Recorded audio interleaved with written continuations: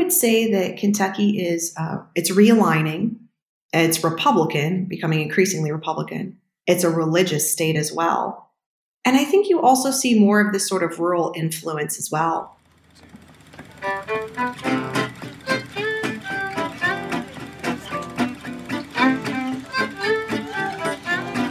Hello, and welcome to Season 4 of The Ballpark, a podcast from the United States Centre at the London School of Economics. This year, we're continuing our State of the States theme, where we look at what's going on in some important US states and what this means for national politics. Since we last spoke to you, a lot has happened, from off-year state house elections to big policy shifts in some state capitals. Over the course of this series, we'll be bringing you the stories of the big issues of what's been going on in 6 important states: Kentucky, California, New York, Mississippi, Colorado, and North Dakota. We'll be speaking to academics and activists from each of these states to give you insights into the shape of local politics on the ground. I'm Chris Gilson, Managing Editor of the LSE US Center's USAT blog, which has been covering US politics and policy issues since 2013. This season, I'm also joined by a new co-host, Michaela Herman. Hi, everyone. It's great to have you with us, Michaela. So how have you come to join us on the Ballpark? I'm a former Master's in Global Politics student in the LSE's Government Department. I've been working behind the scenes over the last year to produce a few episodes in Season 3, as well as a lot of our extra innings. This is my debut in front of the mic, and I'm really excited to kick things off with Kentucky. For our last series, we spoke to Kristen Kanthak and Chris Bono, who are both professors of political science at the University of Pittsburgh and co-editors of the State Politics and Policy Quarterly Journal.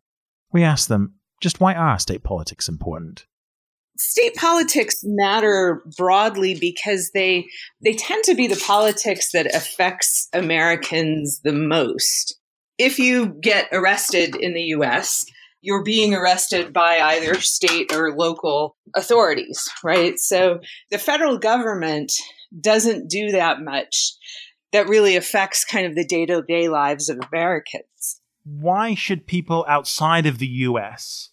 care about U.S. state politics? Or should they? Well, the interesting thing about looking at the U.S. states is a lot of experimentation goes on policy-wise in the U.S. states. So from voter ID to cannabis legislation to tax and transport policy, the states have a huge say in people's lives. And through a process known as policy diffusion, states learn from the policy experiences of others. And in some cases, issues and policies, like same-sex marriage, for example, can work their way up to the federal government level, either through legislation or through the United States Supreme Court. In each episode of this new series, we'll be using the lens of state politics to explore a broader theme that's playing out on the national stage. And for Kentucky, that theme is a word you may have been hearing a lot more recently: realignment. The state's politics have been moving in new and often unexpected directions over the last few years. We're going to look at what that means on the ground and what the repercussions nationally might also be.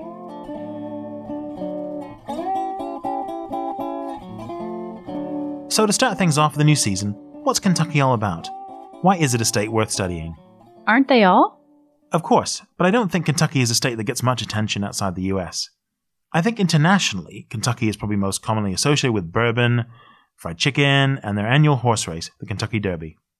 There are quite a few famous people from Kentucky, though, and some internationally recognizable ones at that. Muhammad Ali and George Clooney, just to name a couple. Side note, Colonel Sanders of KFC fame was actually from Indiana, not Kentucky. And he wasn't actually a military colonel, but that's a story for somebody else to tell. And Michaela, you're no stranger to Kentucky, are you? No, I haven't spent much time there myself, but I know I have quite a lot of family that draws their links back to Kentucky, not too distantly in the past either. A bunch of family that was in the Army and moved around a lot, but spent a significant and beloved amount of time in Kentucky itself. So aside from the folks Michaela mentioned, one of the most well-known Kentuckians right now is probably the United States Senate's Majority Leader and Republican Senator Mitch McConnell. That's mostly because of his influence on national rather than local politics, though. If you've heard that name recently, it's probably because President Trump's impeachment is in the news a lot right now. The other big news out of Kentucky in 2019 was the surprising election of a Democratic governor, Andy Beshear, and the ousting of Republican Governor Matt Bevin. This broke up Kentucky's Republican trifecta, in which the GOP held the governorship, state house, and state senate. In the U.S., when we say a state is red, that means it's typically Republican-leaning, When we say it's blue, that means it leans for the Democrats. I think we do tend to think of Kentucky as a resoundingly red state, especially here in the UK and Europe, but it turns out that that wasn't always the case. Absolutely. It's also worth remembering that the state's economy has been heavily dependent on coal over the years, and it remains the nation's fifth largest coal producer as of 2018. And Kentucky has a lovely nickname, the Bluegrass State, which comes from a common grass which produces blue flowers when the plant grows tall.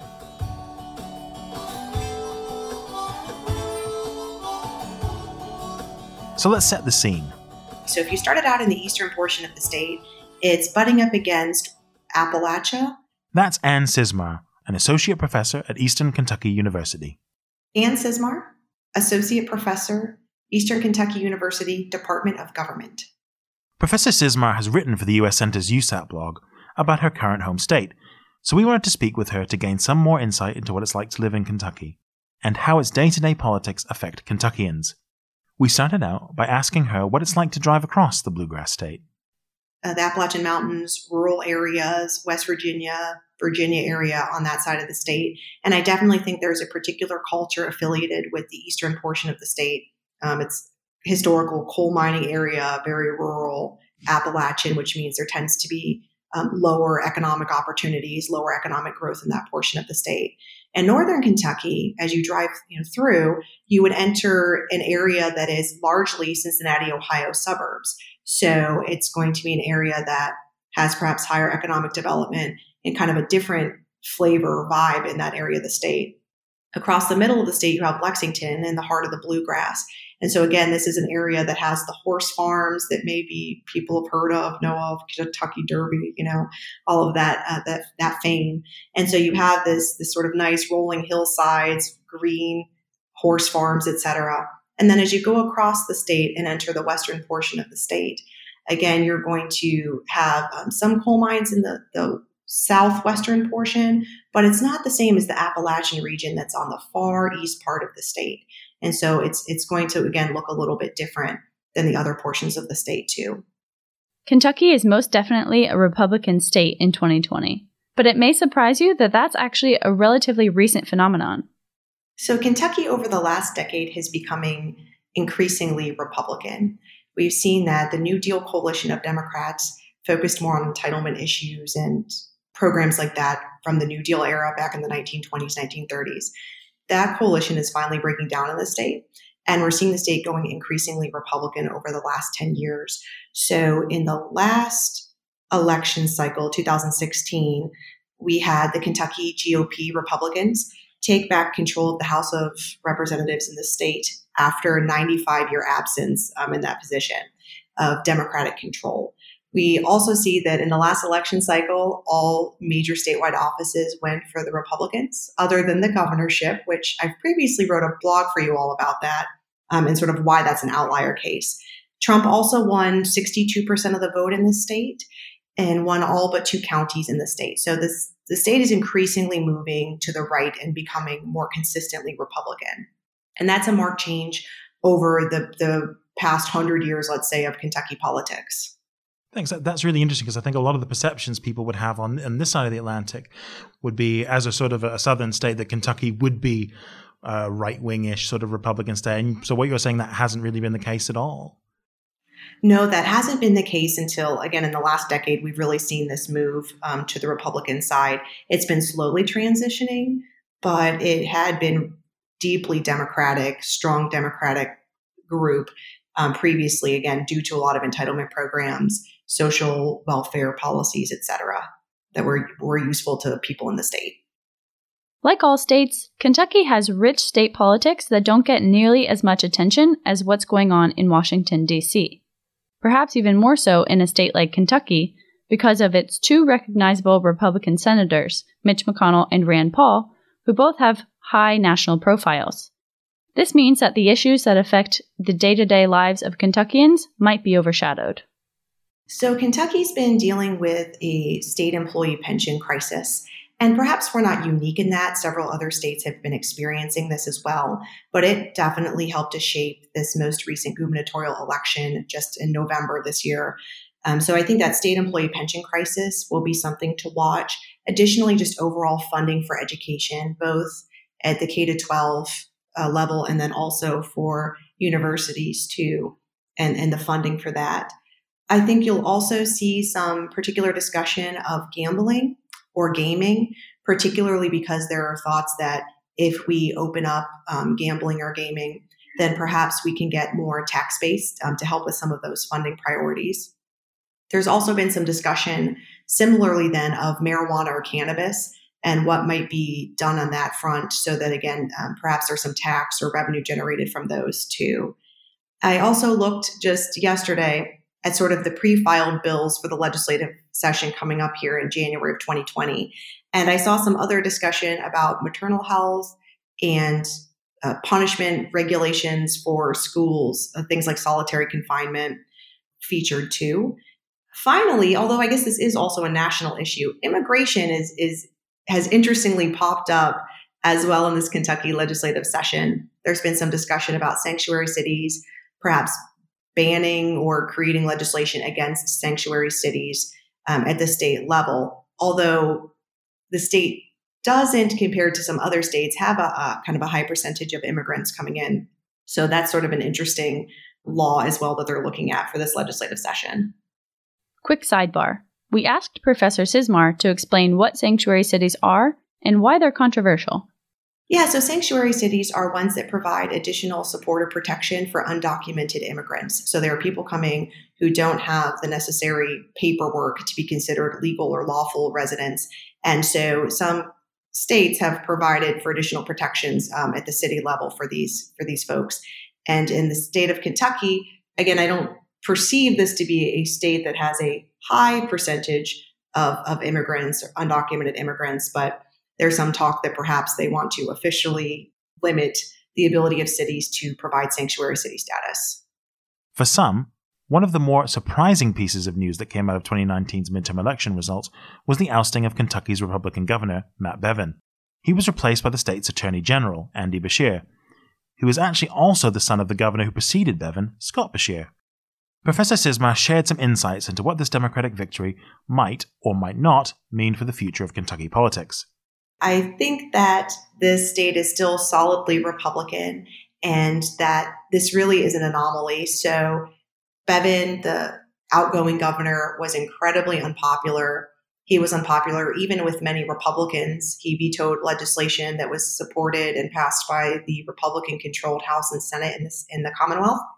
He also said some things about teachers and just in general, Kentuckians need to toughen up about the cold winter weather and some other statements that made him particularly unpopular. Beshear also is the son of Steve Beshear, who was the governor immediately before Bevin, who was very popular and left office after being term limited from 2 terms. So I think that 2019 gubernatorial election really points more to an anomaly rather than something that will shape Kentucky politics going forward. So now that a Democrat sits in the governor's office in Kentucky, does a bluegrass state Democrat look like one from another state, like California, for example? So there is a great amount of disagreement about this particular issue. I would say that a Kentucky Democrat does not necessarily look like a California Democrat. And I would say Kentucky Democrats are usually distinctive in a couple of ways. So first of all, you still have a non-trivial portion of Kentucky Democrats who identify as pro-life rather than pro-choice on the abortion issue. I would say Kentuckians as a whole, including the Democrats, are also more religious and more frequently attending religious services than a Democrat in many other places around the nation. California, New York, particularly more urban center type of Democrats as well. So I think a Kentucky Democrat doesn't necessarily look like a Democrat from other states. So looking nationally now, what role is Kentucky likely to play in the 2020 election? So I don't expect Kentucky to be featured prominently during that 2020 election cycle. The state is reliably red for national elections. It went 62 percentage points for Trump. So I expect that it will also be for Trump in 2020.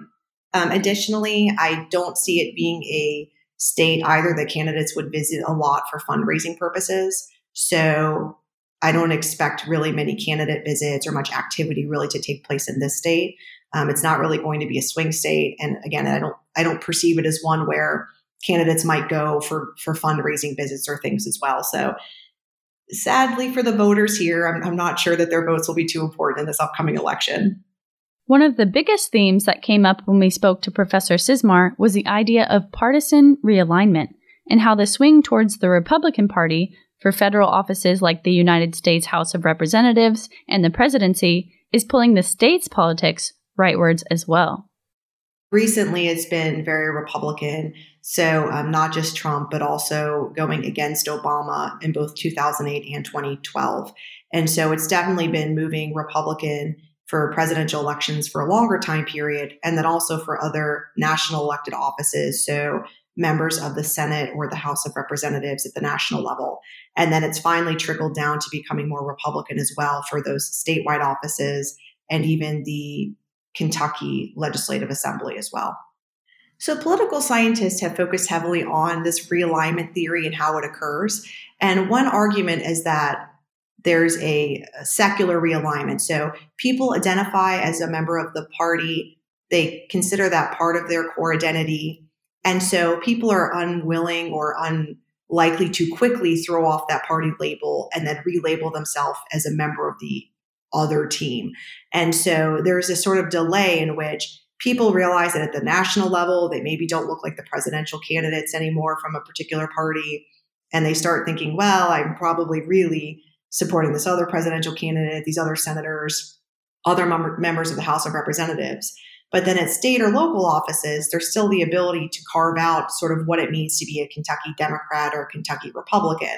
And so people still identify with that label for a longer time period. And then part of it is generational replacement. So some new voters come into the electorate who've only known politics under the current structure. And so they identify with one of the two-party labels based on current politics.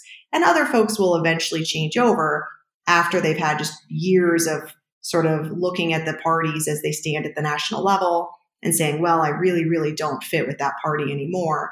And so they slowly are willing to sort of change their party identification. But for many people, it's not something that you just flip from one day to the next, right? It's part of this core attachment.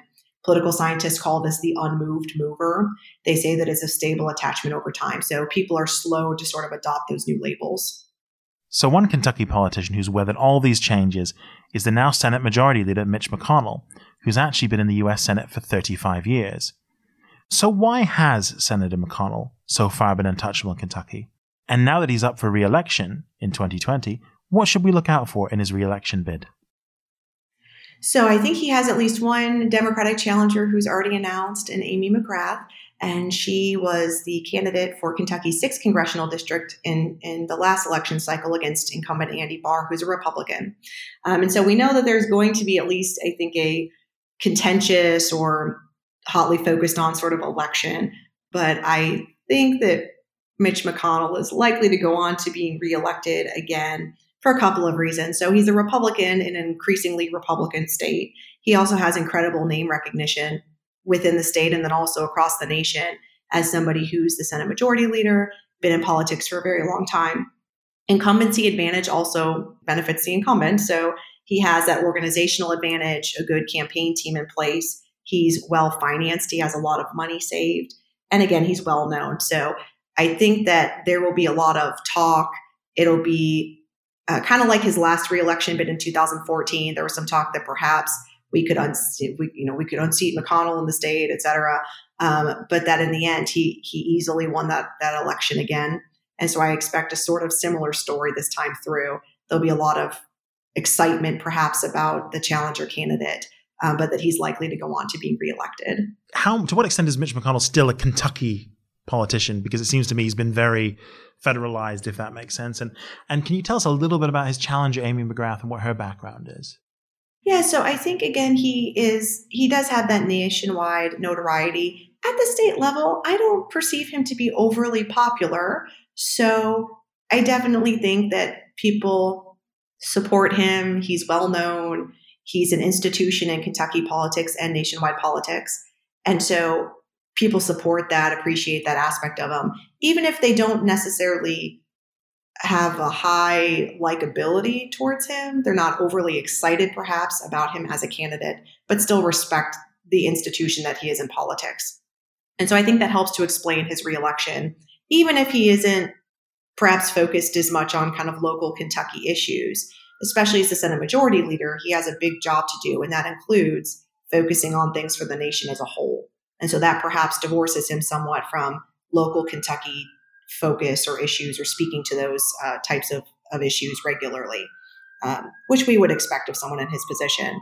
And then in terms of Amy McGrath, she has actually a military background. So she has never held previous elected office, but she was a fighter pilot previously as her kind of previous career, and then coming back to Kentucky and then running for the House of Representatives in 2018, and then already announcing that she's going to run for the Senate seat in 2020 against McConnell.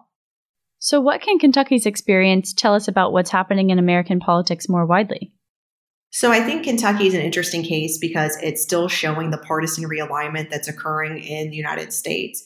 We have the solid Democratic South through the early part of the last century, focused mostly on economic issues, the New Deal coalition, et cetera, that takes place. And then starting around the 1950s and 1960s, we start seeing this change in American politics, focused largely on what some scholars have referred to as the culture wars. Other folks have talked about the role of religion in this particular realignment, or also race and gender issues. And so Kentucky is an interesting state because it started out in that solid Democratic group.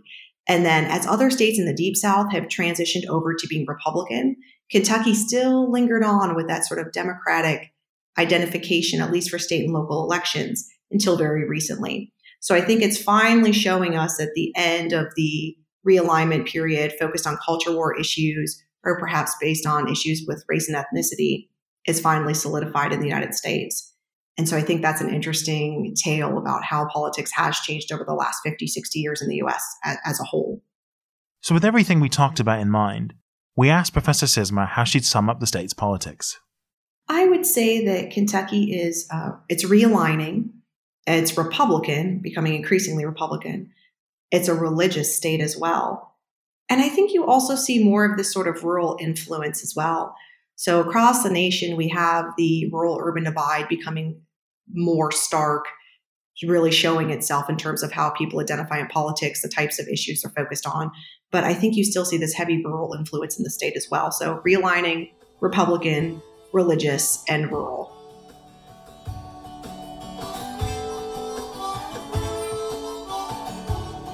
I feel like Kentucky is a state full of surprises. And it's especially interesting that not too long ago, it was basically a blue state. Definitely. Kentucky seems like a good exemplar of the partisan realignment that's happening now across the US, as Professor Sisma pointed out. And the fact that we shouldn't take the election of Democratic Governor Andy Beshear to mean much for 2020 makes you wonder how his term in office might be a boon for Republicans, who are trying to get elected to statewide office there, and possibly a hindrance for Democrats. Or he could be a boon for Democrats. We'll see. Yeah, we'll have to see how Beshear's term shakes out leading up to 2020 and beyond. His administration has already ended the previous governor's 4-year battle with Planned Parenthood in the state, recently informing them that they could reapply for a license to provide abortions at their clinic in downtown Louisville. And in his recently announced 2-year budget plan, there's a $2,000 raise for all full-time public K-12 teachers in 2021, an additional $238 million over the next 2 years to fund Medicaid and Medicaid expansion, and $109 million for the Department of Corrections in the state. So there will definitely be some movement on the issues we spoke with Professor Sisma about in the next couple of years. So we're saying goodbye to the Bluegrass State for now, but in this new series of The Ballpark, we're visiting a few more states this year. Next up, we'll be talking about environmental policy in California with local experts, and we'll also look at the ongoing showdown between the Golden State and the Trump administration. California and Californians in general are quite progressive, liberally speaking, and that in itself is in contravention to who Trump is and what he stands for and the kinds of policies that he has been trying to achieve. Then we'll head to the Big Apple, New York, to look at how America's biggest city works alongside the more rural parts of the Empire State. And stay with us for deep dives into the politics of Mississippi, Colorado, and North Dakota, where we'll be looking at issues like policing, fracking, and drug policy. So that's it for this episode of The Ballpark. Thanks so much for joining us as we kick off our latest State of the State season. Thanks so much to Professor Ann Sismar of Eastern Kentucky University. The Ballpark is produced by Michaela Herman with contributions from co-host Chris Gilson, that's me, and with help from the Phelan Foundation. Our theme tune is by Ranger and the Rearrangers, a Seattle-based gypsy jazz band. Look them up at rangerswings.com. This episode also uses Creative Commons music from Lobo Loco. Check out full licensing information, links, and attribution in our show notes. Now for the legal bit. The content and opinions expressed in this podcast do not reflect those of the U.S. Centre or the London School of Economics. Thanks so much for listening, and we'll see you next time.